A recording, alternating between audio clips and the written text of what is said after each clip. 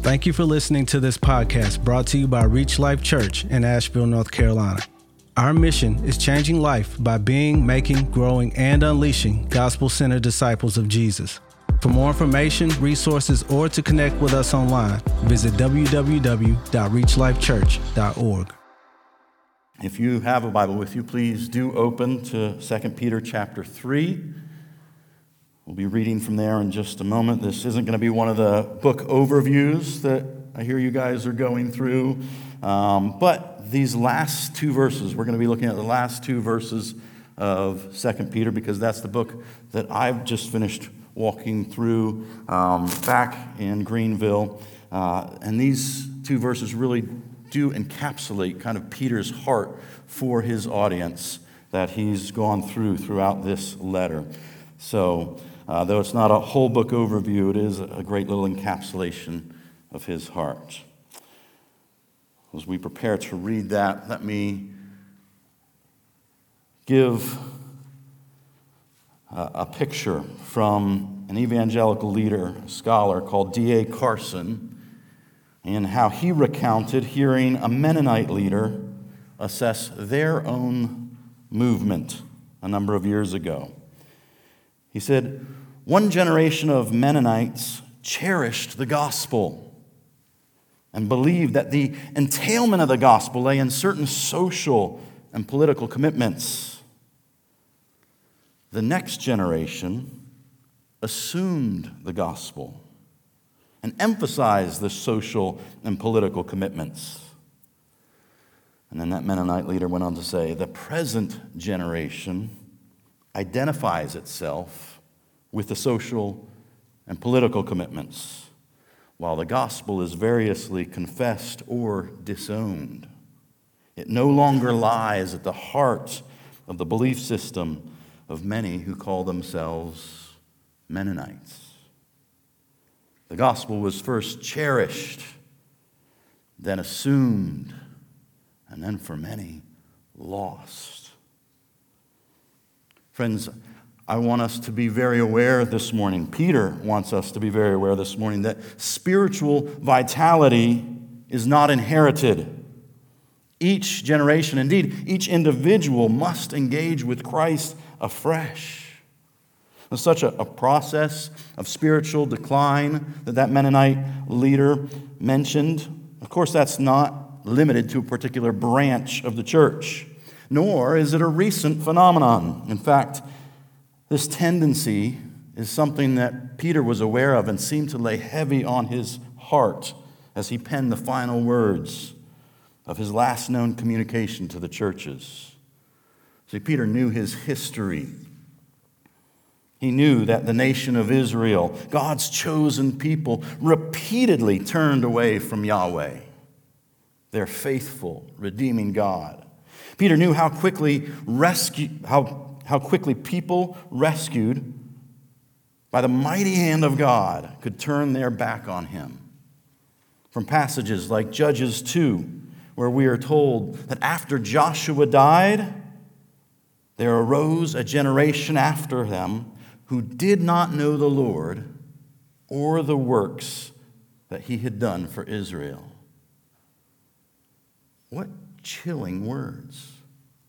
Just a generation after taking possession of the promised land, grandchildren of those who were delivered from 400 years of slavery,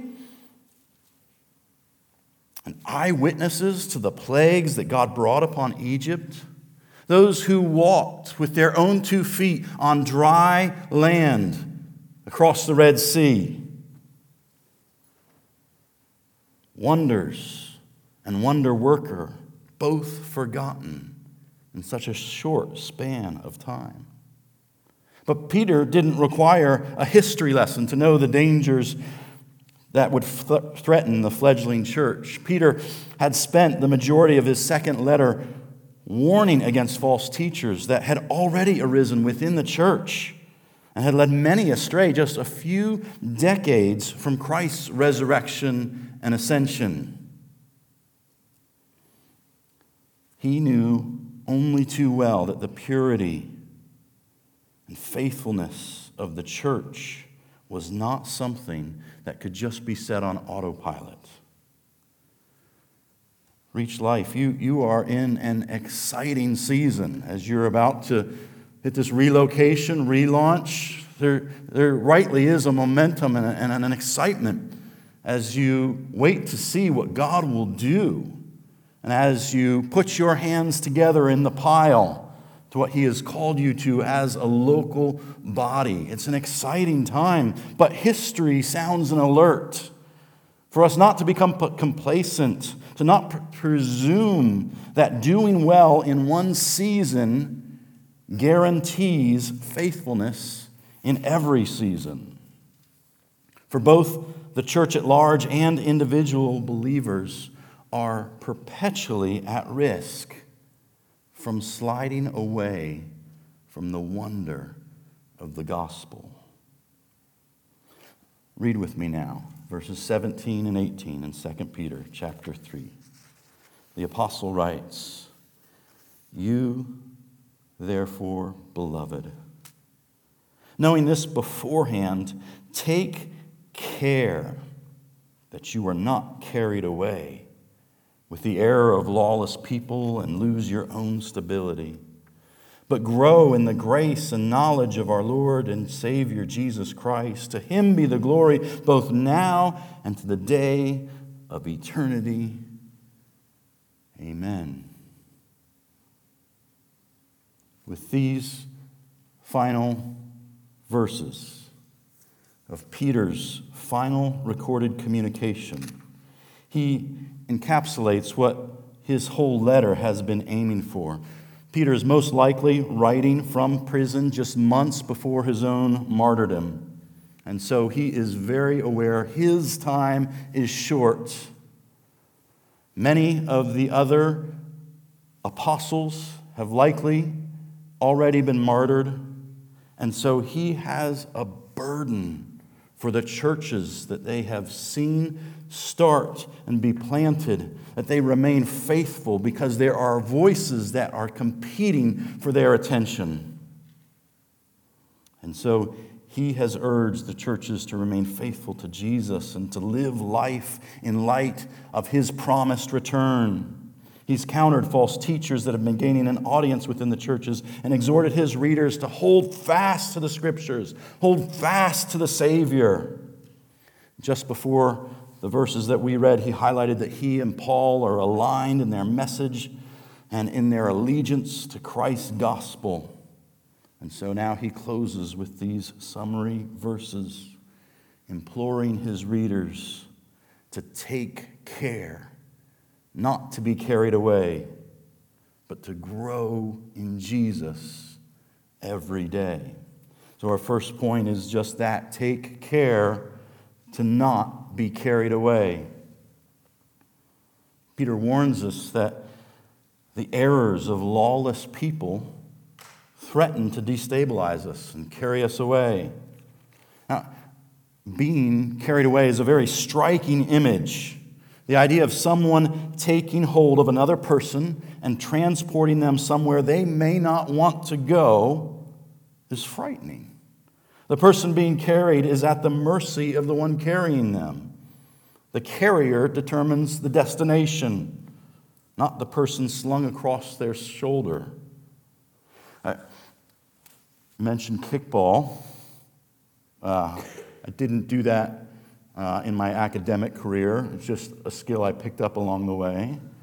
But I did play a couple of sports growing up, and my primary sport in high school was wrestling. Not the top rope variety and metal chair, but the kind where it's just you and an opponent on a thinly padded gym floor facing off against one another. With no weapons, no equipment, the fundamentals of wrestling are all about position and leverage. So if we can go back to the first picture, one of the very first basics they taught us was to keep a low, wide base. What they didn't teach us is, as awkward teens, how to deal with wearing these singlets all the time. But to protect yourself, you needed this low, wide base, because if you stood upright, you were at risk of an opponent coming in and getting leverage. And then the second picture we saw, and throwing you, because you would be off balance. You would not have the stance, the base that you would need, the foundation. So you need a foundation to defend yourself against the opponent shooting in and attacking your legs to take you down, or worst of all, the third picture, picking you up and carrying you, because you are really in a helpless position at this point. And your opponent's goal is not gentleness when you're wrestling. It's to take you down and pin you to the mat. So being in a position where you are vulnerable is not one that we want to be in. We want to avoid being carried away. It's an alarming image in itself. But Peter kind of turns up the reason for concern with who or what is doing the carrying. It describes it as the errors of lawless people. We may be familiar with the term man of lawlessness that appears in 2 Thessalonians and Revelation to identify the Antichrist that will come and seek to bring destruction to the church in the final days. Here, Peter uses the same category, but he's warning of a threat that is both broader and more immediate than one eventual individual. For embodying the spirit of lawlessness, we have individuals that are active in every age. It is the spirit of every age to seek glory apart from the Creator, salvation apart from the Savior, and a future apart from the Eternal One. Today's current trends are to proclaim the Bible's morals as antiquated and the church is needing to change with the times.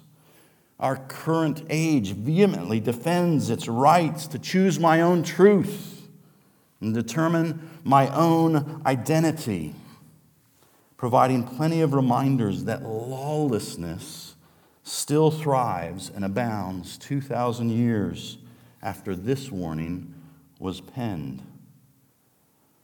Peter's concern for the heart and soul of the church is as important today as it was the day he wrote it. I've had experience in recent years, and maybe some of you can relate. I hope it's not been a widespread experience for all that are in this room, but looking at the cultural Christian landscape right now, and personally, having seen a number of friends and former co-laborers, some extended family, where I've been discouraged, puzzled, even angered at times as those who were once walking alongside me or alongside us in the church have chosen to follow instead the trend of the day and airing disillusionment with the church and with Scripture as they deconstruct their faith. It's the siren song of the spirit of the age that remains powerful and seductive. Church, the messages we take in, the voices we listen to, the influences we allow into our homes and into our hearts, they matter. The messaging of our culture is not neutral, and we must not allow it to gain position or leverage in our thinking and in our affections. None of us is immune from temptations to selfishness and lawlessness. The threat of being carried away is real. But Peter's warning also reveals that we are not helpless in this predicament. His warning is to take care that we are not carried away, highlighting that getting carried off to undesirable destinations doesn't begin entirely against our will. We must take care to not be taken up with such errors and allow them to carry us off. We must guard our minds against our error and our hearts against self-serving enticements. According to Peter, we have a choice to make. The final words of this letter find Peter not unveiling some unknown mystery, but reminding the churches of what they already know. He begins verse 17 saying, "You already know this." He has mentioned this previously. He's already reminded them in this letter of their foundations and the essential message of Christ and his gospel, of their standing in Christ's righteousness, that they are partakers of the divine nature. So take care not to give in to these competing errors. The truth has been revealed, and we must choose whether we will stick with it or whether we will allow ourselves to be carried off. Because, friends, knowing the truth alone is not enough to ensure we will not be carried off. We must remain committed to it. The reality is that in the garden, Eve knew the truth. She knew what God had said, yet chose to listen to the serpent's voice. Because in the moment, his message, his promised destination seemed more appealing. It wasn't for lack of knowledge that she allowed herself to be carried away. And the same temptation has gone out continually ever since, a reality Paul highlights in his broad indictment of mankind in Romans chapter 1, verses 21 through 25. Paul writes, "For although they knew God, they did not honor him as God or give thanks to him. But they became futile in their thinking, and their foolish hearts were darkened. Claiming to be wise, they became fools and exchanged the glory of the immortal God for images resembling mortal man and birds and animals and creeping things. Therefore, God gave them up in the lusts of their hearts to impurity, to the dishonoring of their bodies among themselves, because they exchanged the truth about God for a lie and worshiped and served the creature rather than the Creator, who is blessed forever. Amen." The problem is not that the truth of God is impossible to know, but that knowing it, people deliberately choose to believe lies and worship created things rather than their Creator. That we insist on going our own way and fulfilling our own desires rather than submit to the sovereign Lord of all the universe. So he gives people over to be carried away. Judgment by receiving exactly what is desired: separation and independence from God. Beloved, Peter implores, take care. So how? How do we take care not to be carried away like human luggage by the errors and lawlessness of this world that is our temporary home?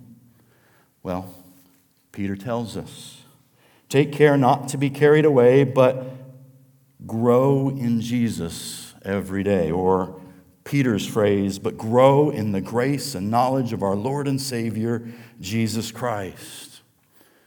Now, friends, we are saved by grace alone, but our faith must grow to keep us from falling on our way home. Continued growth is the aim of the Christian life. And according to Peter here, the way to ensure that we are not carried away. Now, maybe in your church community, my next statement doesn't need to be emphasized. But I have been part of enough Christian communities that I know better than just to assume it. So here it is. Growing in Jesus extends beyond just not doing the bad stuff. Because Christianity is not summed up in the commands, thou shalt not murder, not steal, not bear false witness, not covet. That's not the totality of the Christian life. And I think there's a real temptation in our Christian culture to measure ourselves by the culture around us and mistakenly think that good enough is good enough. Where we are content to not be doing the bad things we see others doing, and we stop aiming to grow in being more like Jesus. We get lulled into thinking we are distinct enough from the rest of the world. Surely we've hit the target and can essentially relax in this safe zone until Jesus takes us home. The rich young ruler and the Pharisees of Jesus' day, they would have been great at checking off boxes in a list of things that they weren't doing wrong. Yet they were woefully wanting in the categories of loving God with all their heart, soul, mind, and strength, and loving their neighbors as themselves. So, how do we do in our own pursuit of Christ-likeness? Is it your aim? Is it what you are asking for? Are you asking Him for the grace to walk in being more like Him? Or has your gaze been directed to other goals? Are you coasting or keeping in step with the Spirit? As you gather and sit in these chairs each week, are you asking God to help you understand and grow and apply? Or are we primarily thinking about someone else who should hear this message? Do we show up for Sundays and missional communities with the mindset of a spectator or a participant? Do we come into gatherings asking God to use us to serve someone else, or just looking, expecting to be served? I think you're in a great season right now where setting up for the first time, there's elements where it's an awareness that there's all hands on deck. You all need to be engaged and involved. That's a wonderful place to be. Don't take that for granted, but also don't just walk through the motions. Don't do it begrudgingly or just because no one else will. Do it because this is what God has called you to together as part of your pursuit of Him, as a family, as a large missional community. Help see yourselves in the midst of what He is calling you to. Do we come away with a score for the band song selection, the preacher's illustrations, or are we purposefully looking for the next step that God is prodding us to take this week? Do we assume we are too young to be expected to do anything significant for God? Or too old, or too busy, or too broken? Are we seeking to grow? Do we really believe that we can look more like Jesus next month, next year? Or have we just given up on that pursuit? Are we assuming the gospel, or are we cherishing it?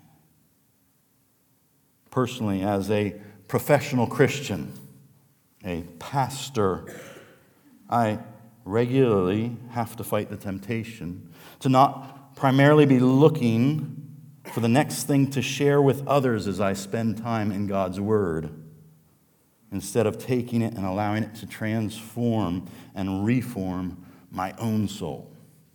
I think it's a constant temptation for anyone who regularly has the responsibility of bringing God's Word to bear in our communities.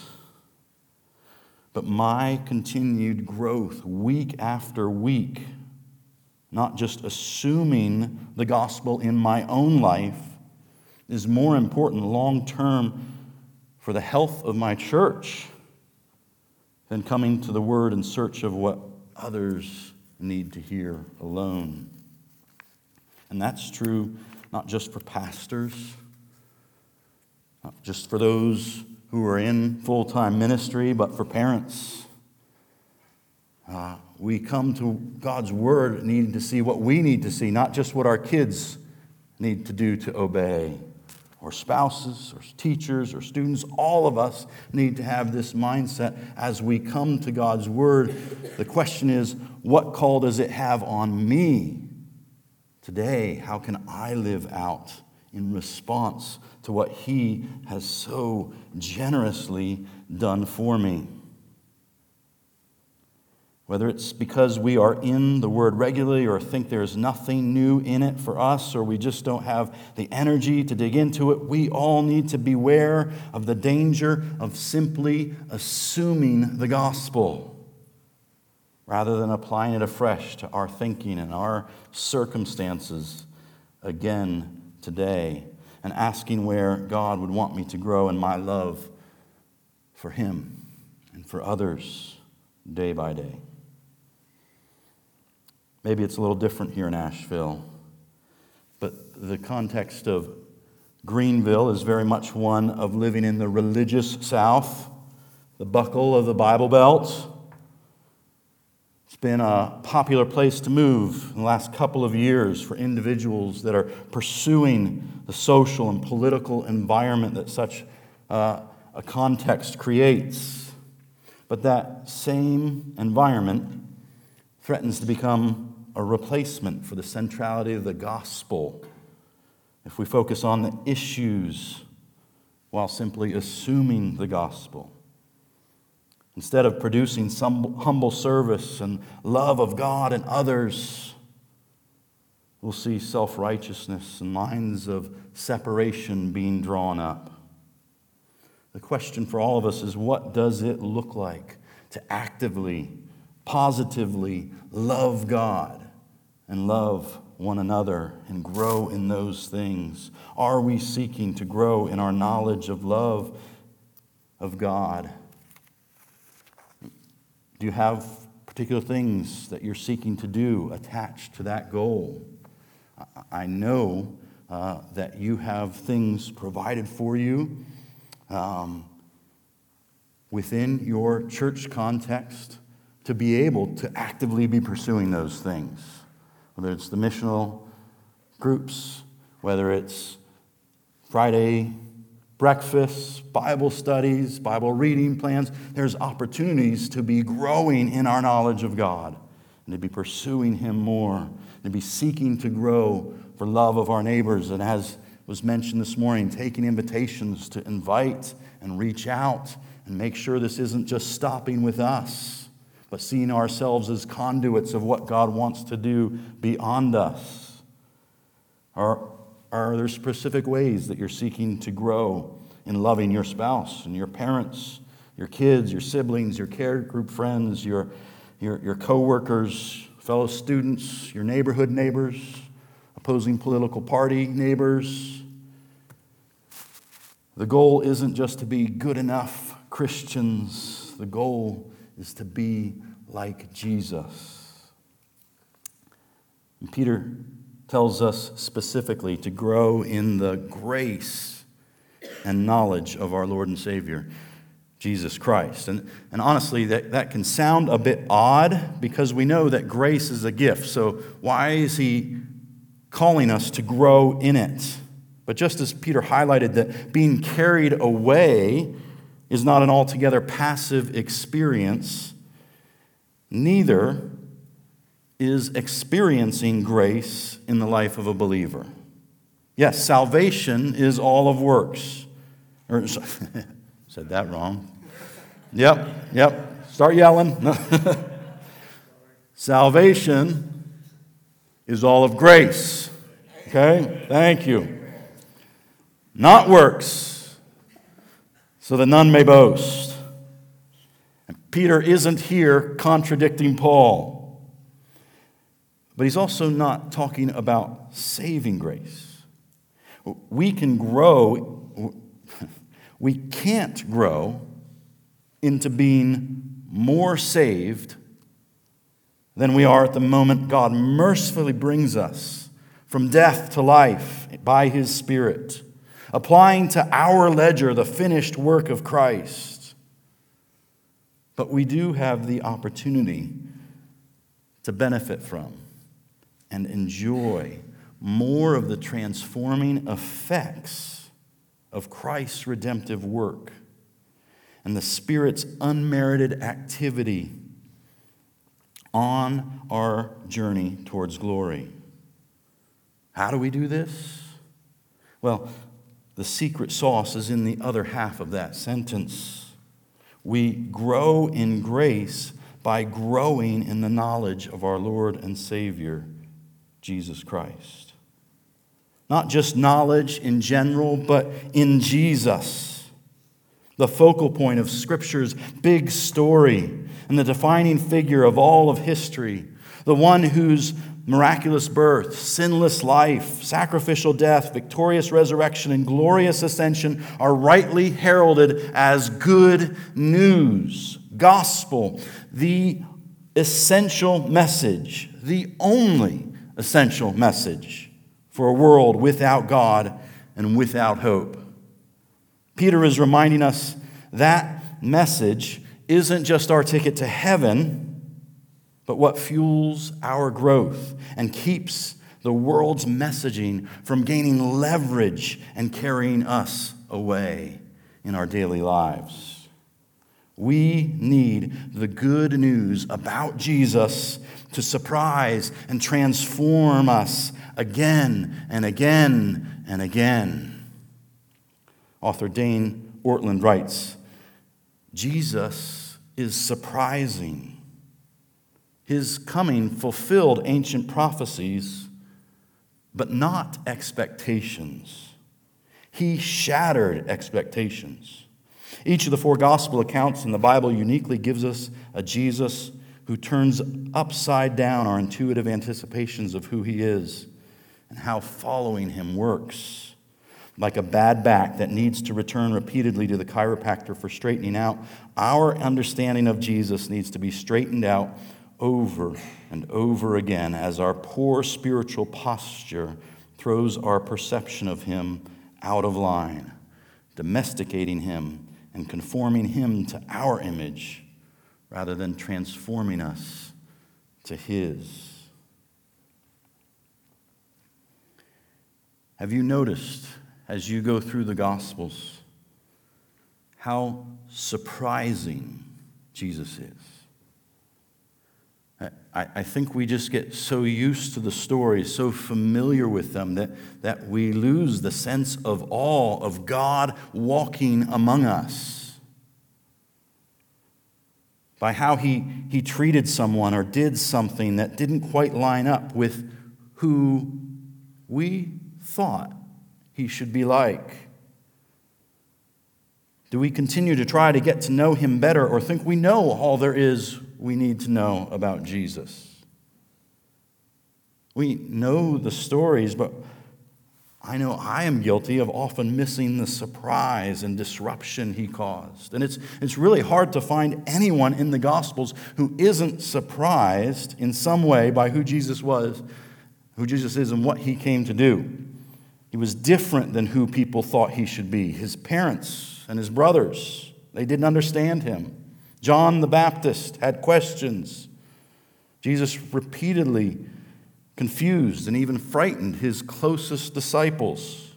Peter tried to rebuke him. The crowds marveled and wondered, but couldn't figure him out, ranging from seeking to make him king by force to picking up stones to kill him. Religious leaders thought he was possessed. And when we simply assume that we know all there is to know, like the people of his own day, we can miss and misunderstand all that he is and has come to do. How radically transformative the gospel truly is. He's more glorious than our finite, mortal, sin-clouded minds can possibly imagine. His gospel reaches further than any human yet has to plumb the depths of. We will spend eternity being more and more amazed at his character and his goodness. So what does growth in grace look like? Well, I believe Peter would urge us to say it's knowing God more and gaining more and more insight to his wondrous character. That's what opens the door for us to love him more as he truly is. And likewise, it throws open the door to loving others more as we are surprised afresh with the grandeur of his love and generosity, mercy and forgiveness. That's defiant of the way we think things ought to be. As we know him better, his character traits will grow in us. Traits like love, joy, peace, patience, kindness, faithfulness, goodness, self-control. Growing in grace means reflecting more and more the gracious one. Jesus, through the words here of his apostle, calls us to keep going further, deeper in our knowledge and relationships and grace, to resist the urge to just go with the flow. He says, take care to not be carried away, but grow in Jesus every day. As I come to be with you, I'm encouraged this morning, as I don't see a complacent church, but I see individuals and a group of people that are seeking to live this out, seeking to participate, to engage, to grow in relationship with God and one another, and grace through these relationships. You're serving and pursuing community and growth. The reality is none of this gathering and serving and listening, none of it makes any sense in the world's eyes. Not when you could be sleeping in or heading to the lake or the links or to brunch or just avoiding people, catching up on your Netflix queue. This is so contrary to the spirit of lawlessness and of self. Keep going further. Keep growing. Resist the urge to just coast, to just go with the flow. Let us not assume the gospel, but to cherish it. And can I just encourage you to let cherishing the gospel today begin with the recognition that we are all prone to forget and to move on from this essential message that Christ died for my sins. We don't want to just sing Amazing Grace this morning, but drink it in. Glad we have the opportunity to do that through communion this morning. We want to take this in and allow him to transform us because of how radical, how inconceivable this good news of the gospel really is.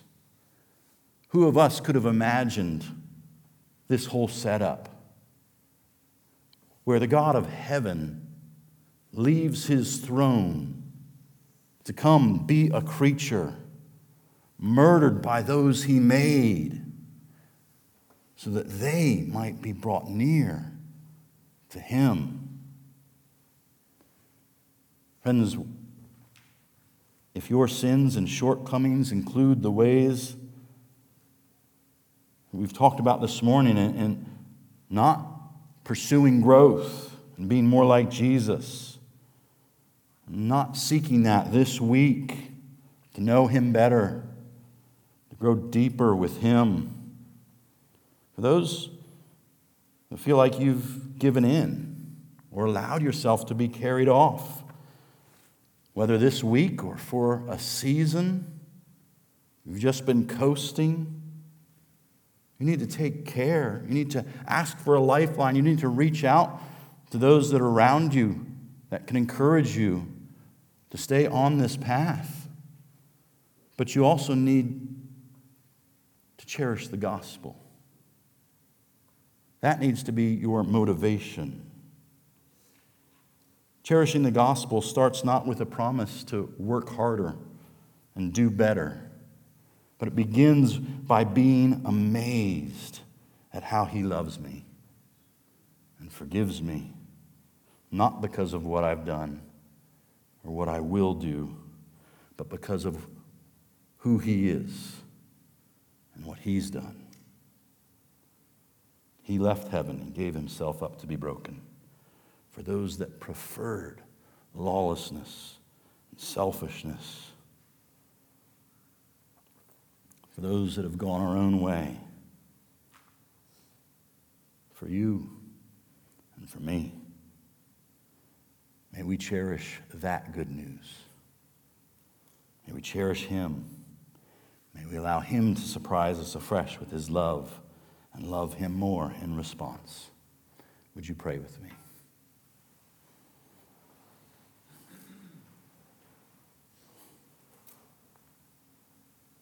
Lord, we thank you that you have clearly proclaimed your glorious good news. That the truth, the reality of who you are is known because you have made it known. Lord, would you help us to take care, not to be carried away, not to coast, not to take that gospel for granted or simply assume it.